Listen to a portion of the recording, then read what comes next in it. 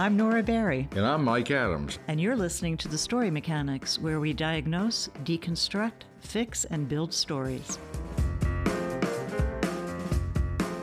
How we distribute content today has become as important as how we create it. Mike Adams deconstructs.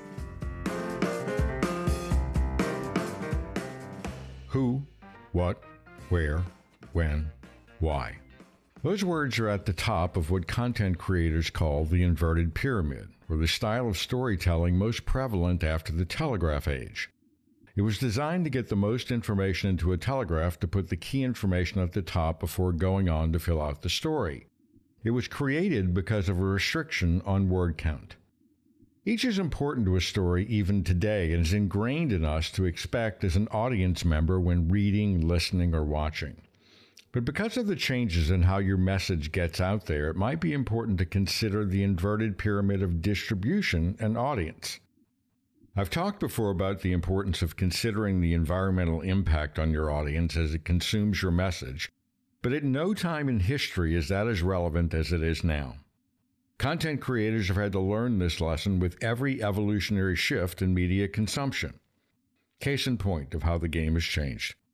I recently watched a woman in a coffee shop holding a Skype conversation on a tablet while texting on her cell phone with a laptop open and listening to a streaming service playing music over the coffee shop speakers.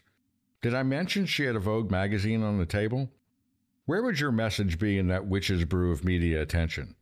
Say you placed an ad somewhere in that mix. Chances she absorbed it? 0. People are now taking multitasking to levels no one ever imagined possible. It's almost a shock she didn't have a podcast playing in one of her ears while she talked with her friend. If you're trying to reach your audience, you have to adjust to this new normal. What can you do to think through audience behavior as you create it? Johnny Carson famously said he was in the room when more people were conceived than anyone in history. Johnny might have to stand in line now.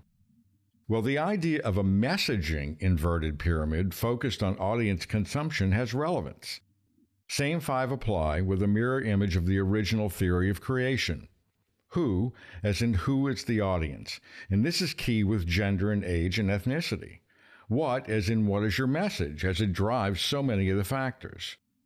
Where is in the locale which drives the device. Think the woman in the coffee shop surrounded by media. Where also drives whether your media should be interactive or passive. When, as in what the consumer is doing at the time and how might that impact their attention span. Think driving in a car listening to drive time radio.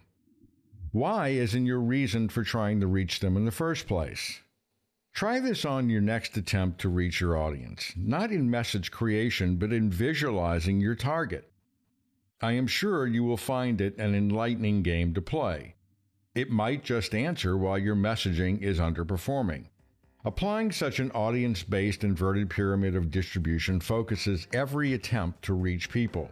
In the end, this will help you cut through the clutter and get your audience's attention, with or without the extra foam on the latte. We're finished telling this story, but the narrative continues next week with another. Until then, feel free to leave us your stories and your feedback on our blog at thestorymechanics.blogspot.com. The Story Mechanics is a production of Bridgeview Media. You can find us at www.bridgeviewmedia.com.